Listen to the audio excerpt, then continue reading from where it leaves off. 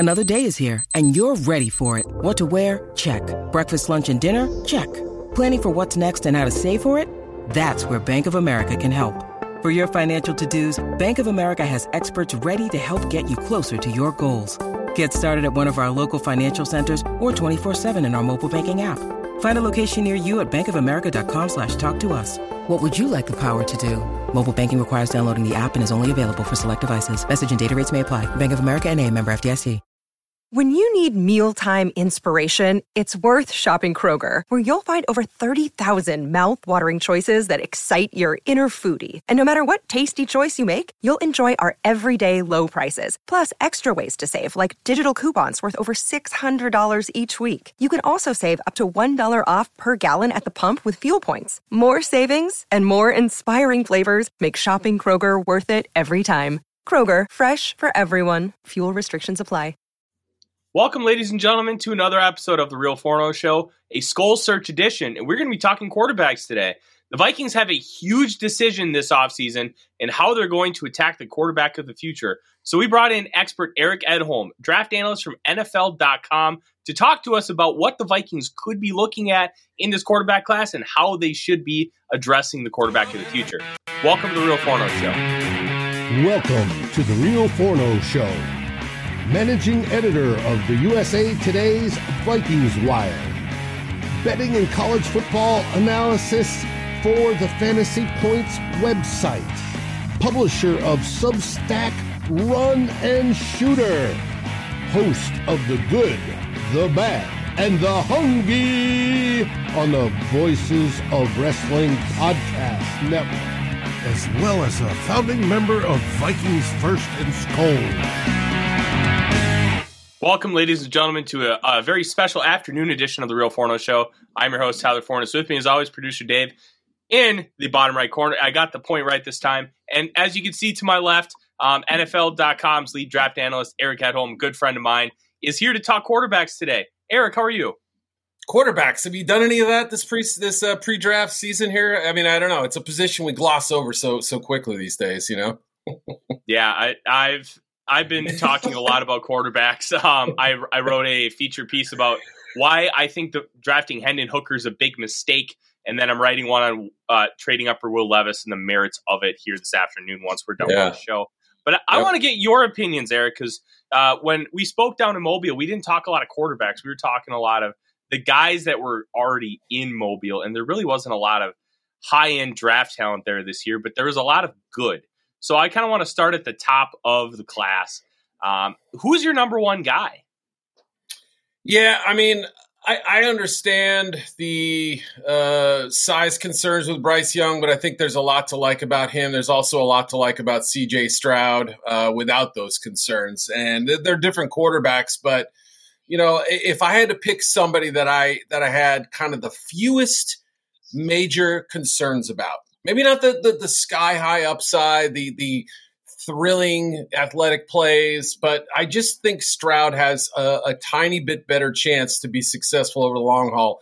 Now, I'm willing to admit that Richardson and Levis have the kind of thrilling upside that is hard to ignore. I think it's a reason why they're being placed near the top of the draft, but they also come with some issues that I think they have to be rectified or at least addressed, before somebody is willing to take a crack on them. So I've kind of got them in, I'd say, Stroud, Young with Richardson. You know, the range of outcomes is obviously a lot higher.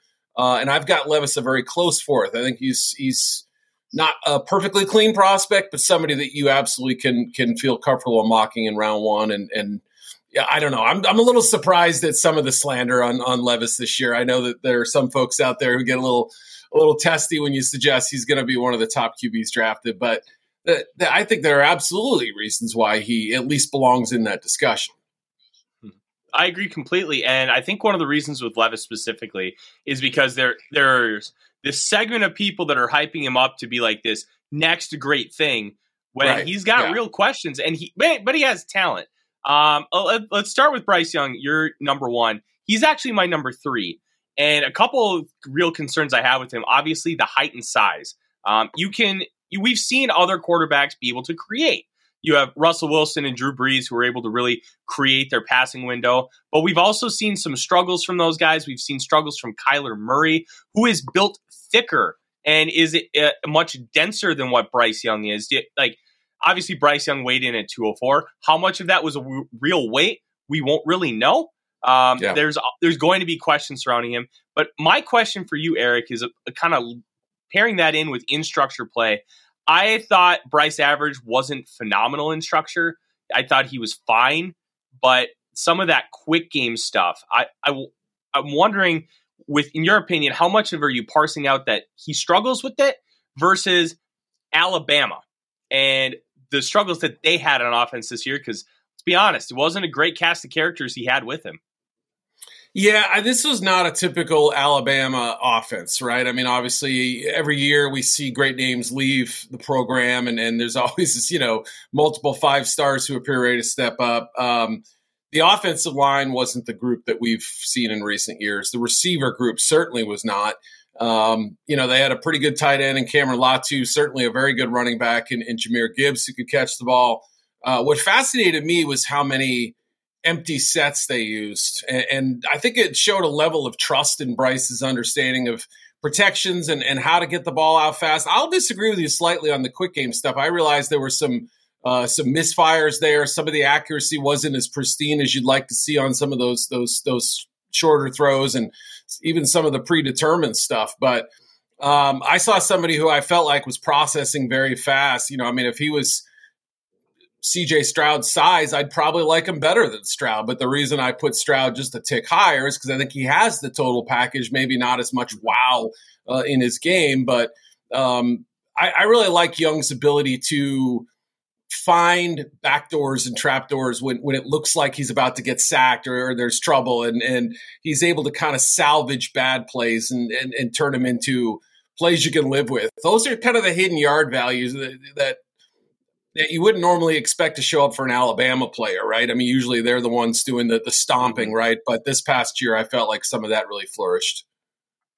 Interesting. I'll have to go back once I'm not saying you're wrong. I'm just saying I just think we saw things a little differently there, yeah. And I'm not necessarily completely agreeing you're right, but it's always good to hear different perspective, and then you can go recheck yourself. I remember talking with Lance Zierlein about Jalen Hyatt, and he just thought that he was on a different level than I did. I'm like, I don't see it. So I'm going to I'm going to try and go see what he saw to try and get a better perspective. Because that's the only way really to learn. And something I learned in the 2021 draft that I kind of want to relate to Bryce before we move on. The Zach Wilson phenomenon. Everybody loved how he was out of structure, how he kind of made some of those plays, but that in structure play was never really there, especially against top competition. That's kind of where I was at with Bryce. Do you see any kind of concerns? Because his best trait, in my opinion, is finding that hidden stuff, being Superman. Like when everything breaks down, you can trust Bryce to do something with it. But in the NFL, it's going to be a much more difficult task. How do you see that kind of translation, and do you have concerns about that? Yeah, that's a great way to frame it, I think, which is, you shouldn't have to live in survival mode. So in a perfect world, right, he'd go somewhere where the situation around him isn't as dire. But let's say he ends up with the Texans. Okay, well, now we have some questions, right? First-year play caller. I mean, Bobby Slowick could be a terrific offensive coordinator for all we know. Just don't really have that evidence yet. The skill position talent there is questionable. I would say the offensive line is, emerging at best, I think is how I would describe it, unless I'm not seeing the full potential there. I mean, Kenyon Green struggled as a rookie. We know Tunsil's really good. They have some other okay parts there.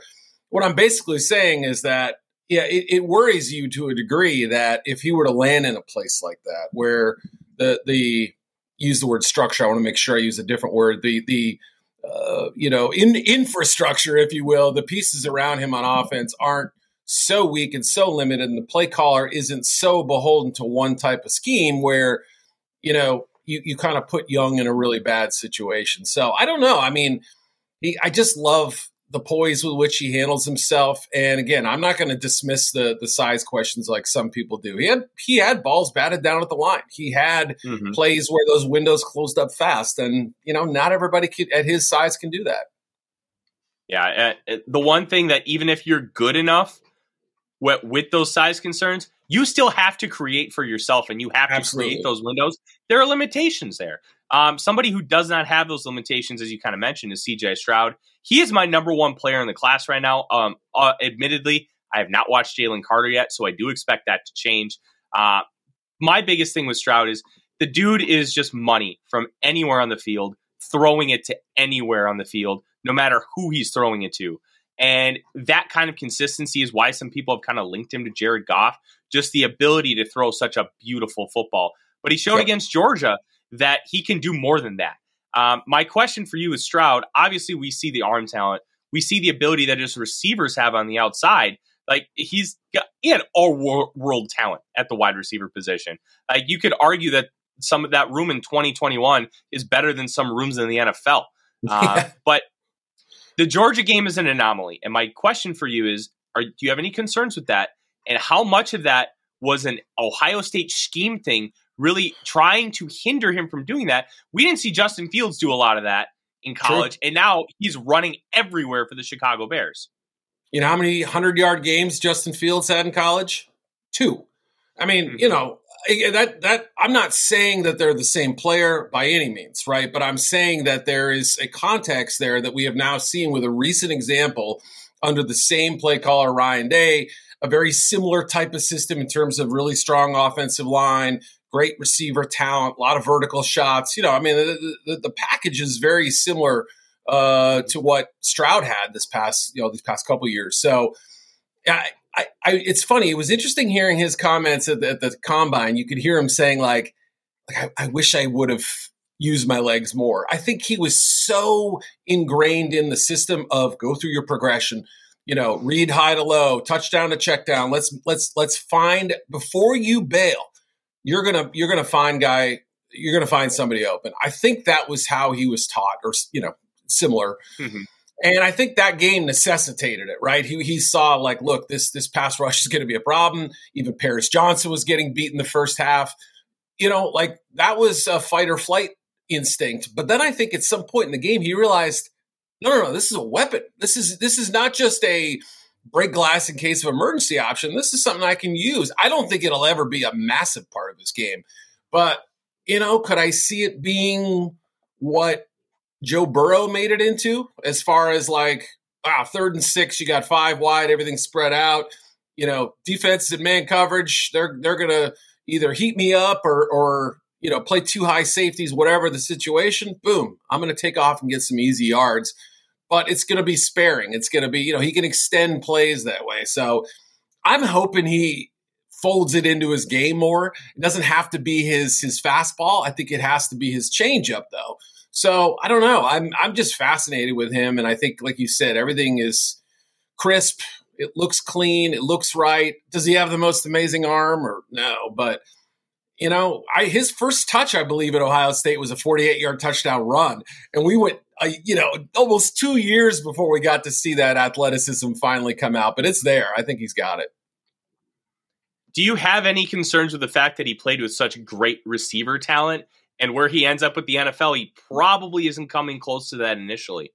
Yeah, it's one of those sort of existential draft questions that I struggle with. I don't know. I'd love to hear your thoughts on it, but I try not to punish people for playing with good players, right? Let's not hold it against him that he's playing with future NFL players. And, I heard Nick Saban talking about it. Hey, Bryce Young went up against guys who are going to be in the NFL and going to make up the NFL for the next 3-4 years, and I understood his answer, right? It's the same concept of, the competition you play against, who's on your team, what are the other outside factors there? Sometimes they do affect quarterback play, but yeah, I mean, it's tough to really, truly punish a kid for having that talent. But if you don't acknowledge that that's the fact, like you mentioned Zach Wilson earlier, he had really good skill position talent for that level of college football in 2020, going up against some soft defenses, except for one, Coastal Carolina. So in that case, it was a little more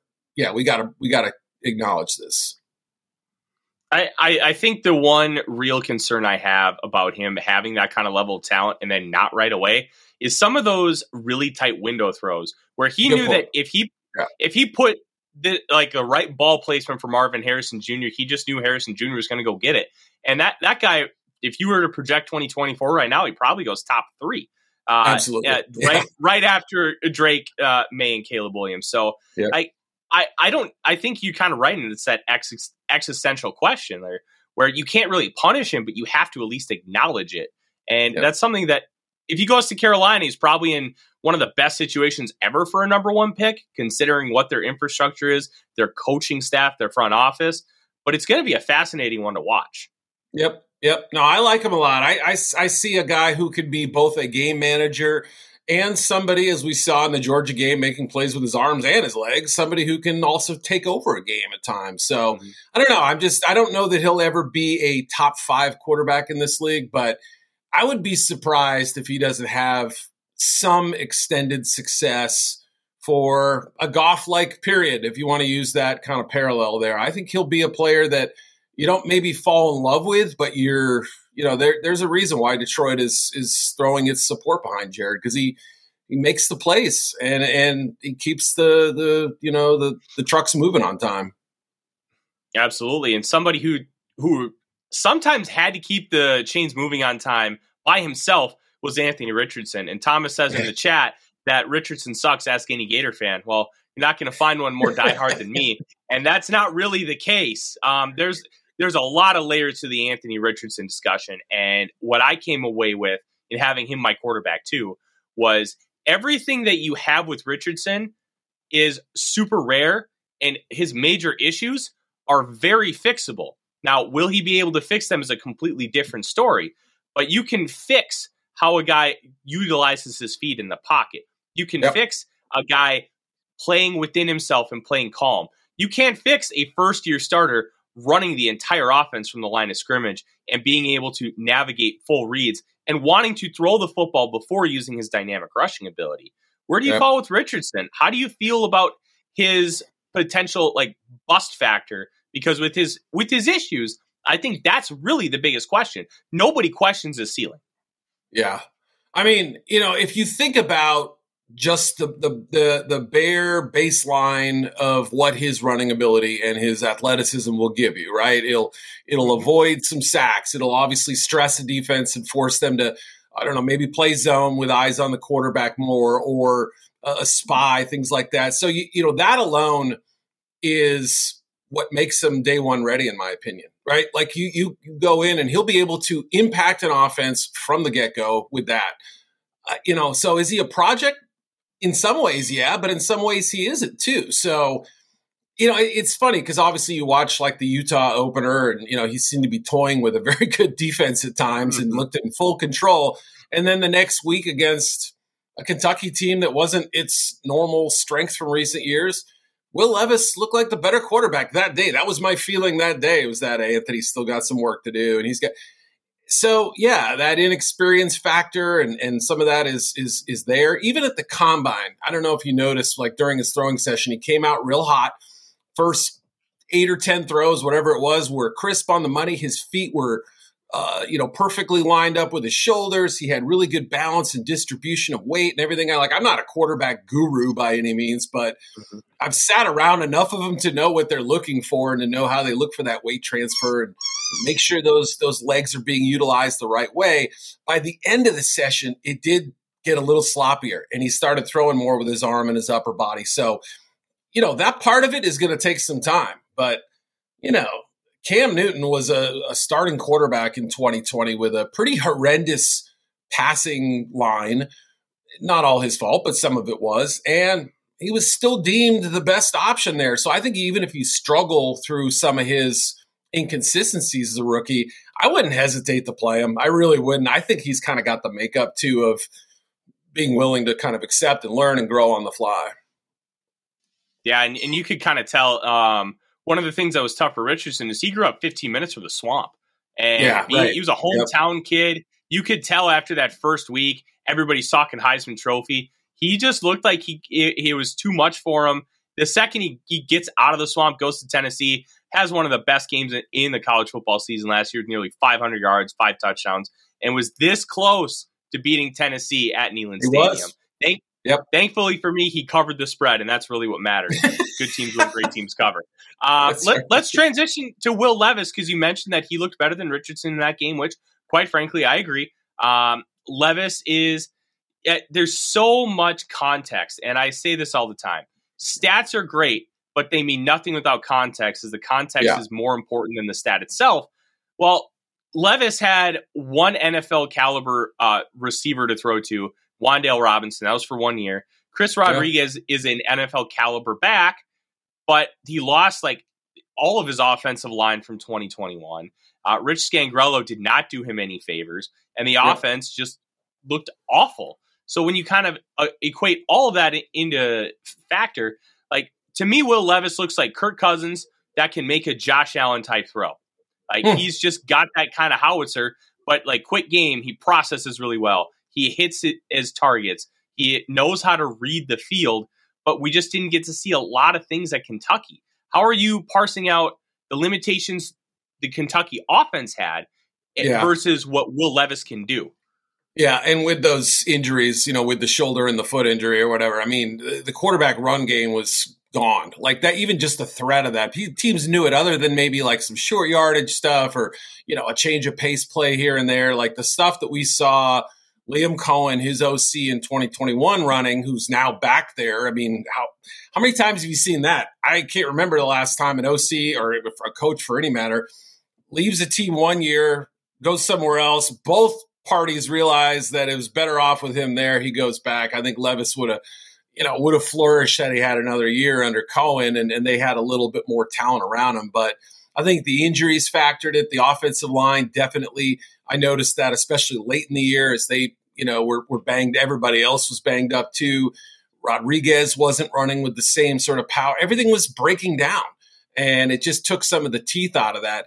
It was funny because, like, I think during some of the scripted portions of games, he performed pretty well. It was almost like once you got past the first quarter or so, there's third possession or whatever, it looked like the play calling was a little bit chaotic, and I'm not putting it all on Rich. I'm just saying it was almost like he didn't know what to do with this group and with a banged up Levis. So context is huge with him. It's huge with Richardson. It's huge with Young.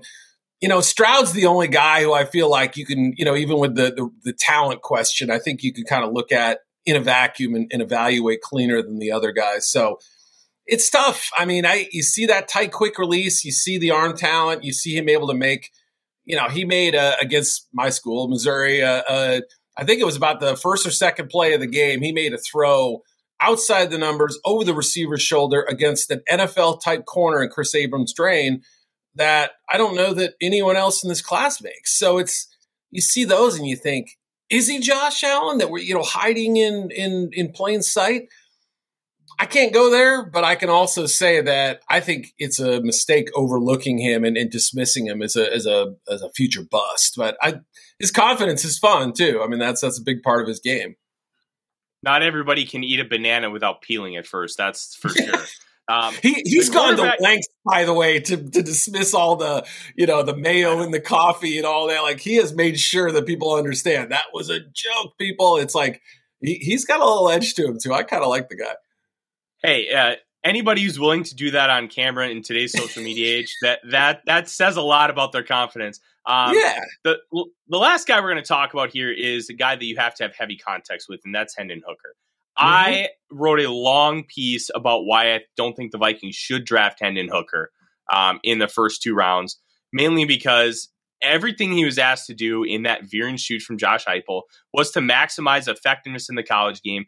I couldn't take a lot of that and project it to the NFL, and I really worried about the fact that he really can't create. It's either he tucks in and runs or he throws the football. How do you translate Hendon Hooker's game in college to the NFL?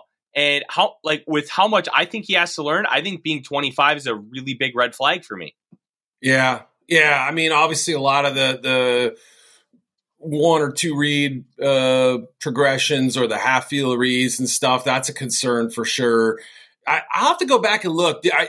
It does sort of feel like you said he can't create. One of the other elements of that too, I think, is that, I think there was some design run stuff that helped free him up, but I don't know that his athletic ability is going to be really shocking. It's going to be more like Geno Smith, where, you can sprinkle it in. I don't know that he's going to be somebody who dances and darts around, especially coming off the ACL. So, yeah, when is he going to be healthy?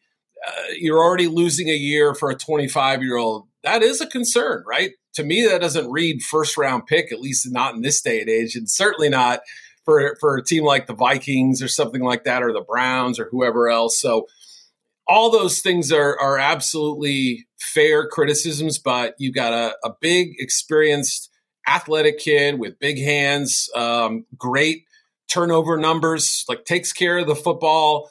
So there are some traits there that I don't think you can just sort of gloss over and forget about. But, 2 years ago, I didn't see an NFL quarterback. I didn't see one in Will Levis, for that matter, at Penn State. But so he has come a long way. The question is, is he close to his ceiling? And is there a plan B as far as his development? Can you put him in one of these multi-read offenses and expect him to break it down? And if so, when? 2 years, 3, 4? I don't know. Yeah. Let me ask you this really quick question. Then I kind of want to tie this into what the Vikings should do. If Hendon Hooker had everything for him at Tennessee, like he does now, he tore his ACL, but he was coming into this draft at 21. How does that change his stock for you? If he came into last year's draft, you mean? No, if he was in this draft with everything we know about him, but he was 21 years old, how does that change his stock for you? Yeah, right. He goes way up. I mean, there's no doubt. 4 years or 3.5 years of untapped potential there, or whatever. Yeah, that's the perfect situation. Then he is your ideal, groom quarterback for a bridge guy, or the outgoing starter, whatever you want to call him. And I think it would be, fair to suggest that, like, maybe he's not your QB2 right away, but he could be your QB1 down the road. So that changes a lot of it. I think the age is a big deal. Yeah. The Vikings obviously need to address quarterback of the future, and we talked about it here. But they don't necessarily have to go with a rookie. They could choose a veteran out. They could figure out a way to re-sign Kirk Cousins. They could try to enter the Lamar Jackson sweepstakes. If you were sitting in the chair of Kwesi Adofo-Mensah right now, Eric, what would your plan of attack be? How would you address the quarterback of the future? Yeah, I think you'd have to see how the early part of round one goes. Like, let's see past, I would guess, the Raiders 7, Falcons 8. I don't care what they've said about Desmond Ridder. I mean, for that matter, Desmond Ridder is a little bit like Hendon Hooker. I mean, there were some things there that overlap, I think, and that's why, he was a third-round pick. And there's some, do the Falcons love him as a starter, right? Once you kind of get past that phase of the draft, you start thinking about, okay, what about the Titans at 11? If he's slipping past that, if Will Levis or, I guess whoever QB4 would be, you got to look into it. I mean, especially if you think you maybe overachieved a little bit last year, there's a potential for slightly underachieving this year after, I think it's a fair question to say, what's to stop them from trading up, unless they feel like, okay, we have a path with Kirk that we're going to take going forward. And yeah, like you said, let's find a revised deal and make him our guy for the next couple of years. Because I don't really think Kirk's been the problem, but I think you actually have to think about, like, at the cost, moving on, all that stuff. I don't know. Are you in a different path than that? Would you rather just sort of think about a Tanner McKee or somebody like that, or are you going a different route? The one thing that this town does not want is another Christian Ponder. There is a large segment of the fan base, and our friends at Score North and Purple Daily, who host the top 10 football podcast in the nation, they talked about Christian Ponder PTSD, where they just don't want to see that kind of bust against. They don't even want to try, and I think they're right. I don't want to take a guy. I want to take the guy, and if the guy is not available in round one, you trade down, get some assets. I'm really intrigued by Clayton Tune from Houston. I think that there's something there. I thought he was a guy preseason who could have maybe made the leap to quarterback 3, because we had so much uncertainty with Stroud and I'm pointing to two. Hey, no, you're fine. I get the points wrong all the time. Just ask producer Dave. So I thought Toon could be a guy. I really like Jake Haener, but I don't know if his ceiling's anywhere close to something you can develop. I absolutely love Jaron Hall, but he's also 25 years old. But he's 25 years old in a different element. Obviously, you have the Mormon Mission baseball player, and he drops the ball in a bucket better than I think anybody in this class as far as those deep shots. He's so good. But I want them to at least take a shot at quarterback somewhere in the draft.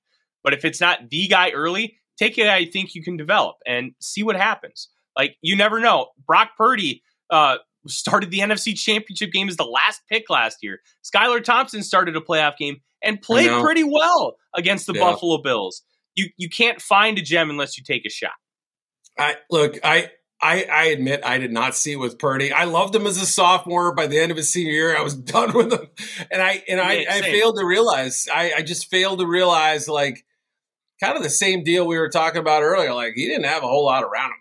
He had to do a lot of that stuff to give them a chance to win. So, yeah, I mean, there's that type of player can't be overlooked. But I like some of your choices there, especially Toon and Jaron Hall. I mean, Jaron had a pretty bad first day of the Senior Bowl, and I think that probably hurt him. He's a better player than what we saw down there. Yeah, and it did come out later that he was playing with a high ankle sprain. Which I didn't even realize that. That helps. Fun fact, I sat next to him at the airport Friday afternoon as he was flying out of town because he missed the game.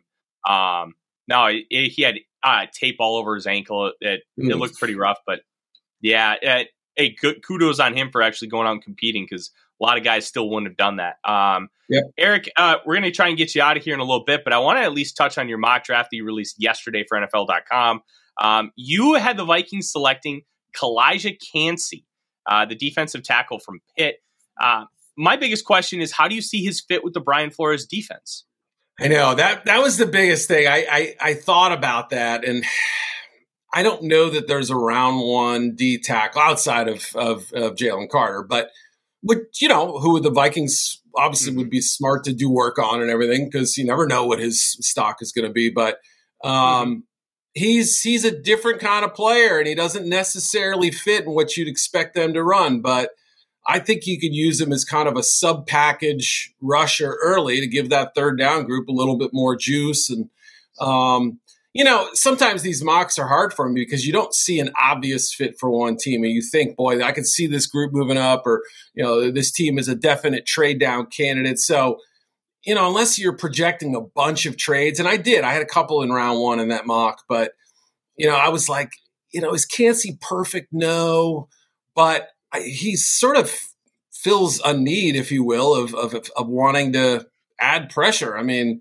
they're pretty thin up front, I think, right now. I mean, I don't know. But, yeah, the size questions are going to be a big issue for that kind of defense, no doubt. Absolutely. Before we get Eric out of here, Dave, do you have any questions for him about quarterbacks? No, they're the bane of my existence. I just hope the Vikings find one. Isn't that terrible? You hate the position, but you need it, right? That's the worst of both worlds. We haven't had that franchise one since Tarkington. Now you could debate whether Culpepper was, but it's been so long. I would love to find that individual. I know. Hopefully in this draft. I mean, I think it's going to be tough unless there is that guy who slides. And I think Levis is the most likely candidate of the four. I suppose that there could be a scenario where the other ones do. But that's the one to keep an eye on. I'm glad you're writing about that because, I did consider a trade up for them. I did consider a possibility where Levis slid in that mock. And, yeah, he's the one that makes the most sense from Minnesota's perspective, in my opinion, right now. Especially with the connection with Kevin O'Connell and Liam Cohen, being that they work together with the Los Angeles Rams. Eric, I can't tell you how much I appreciate your time. Tell us where everybody can find you. And I know you guys have some good stuff coming up on NFL.com. We do, yeah. NFL.com. I've got my mock up there now. I'm trying to think what the next thing is. I'll be updating some draft needs. I do the AFC. My editor, Dan Parr, does the NFC team. So for Vikings people, send your hate mail to him, not me, okay? And I've got something working on the Georgia prospects down the road a little bit. That should be a fun story, kind of a historical look, and also look at their draft dominance. And also, I think I've got my top 100 list I got to update soon. So there's a lot in the hopper, man. I gotta keep about 6 balls up in the air from now till April 20, whatever, Hey, at least you get to do it all in one place. I got about 6 or 7 different balls up, and they're all. You wear a lot of hats. Yes, you do. Yes, I do. One final question for you. There's a lot of debate, and Dave kind of mentioned it with Dante Culpepper. Who do you think is the best, off the cuff, best quarterback in Vikings history between the two? Dante Culpepper or Kirk Cousins? Wow, that's tough, man. I mean, Culpepper's highs were pretty darn high. Yeah, I think almost Kirk won the gets. MVP. I know, man. That 1 year, well, man, it looked like he was going to be this generational guy, and then it just didn't happen. And it was like, what's going on? Shredded knee. Yeah, he just wasn't the same after it, was he? I mean, obviously Miami was proof of that, but. I don't know. What do you take? The guy with the brilliant essentially short career, or the one who's been pretty steady for a while? I'm still picking. If it's like a 1-game deal, I'm picking Culpepper. But for the body of work, maybe it's Kirk. I'm a pro Dante guy, but I love him. I also look at the context of what he had to deal with, carrying 30th ranked defenses to the playoffs, having to do everything himself. And the Red McCombs is so cheap that he wouldn't upgrade anything. When a coach got fired, they wouldn't let the team replace him. Mike Tyson's the lowest paid coach, and that was a huge deal. That's kind of where I'm at. But he had to pay for the pencil in his ear. That's how cheap Red was. Right? Exactly. And now the Vikings are number 1 according to the NFLPA report card. So we've got a good group. Eric, thank you very much, my friend. I look forward to chatting with you again down the line. And this is going to be a fun draft season. We're 30 days away. Thank goodness. I know, it's crazy. Thank you for having me, man. I appreciate it. I always love hopping on. Thanks, Eric. My pleasure. From Eric, from Dave, I'm Tyler. Skol Vikings. Skol Vikings. Skol Vikings. Like, subscribe, and ring the bell to get notifications. It helps us grow this community that we all love our Minnesota Vikings. And on behalf of Tyler Fornes and myself, Dave Stefano, thank you so dearly for watching The Real Forno Show. Skol, everyone!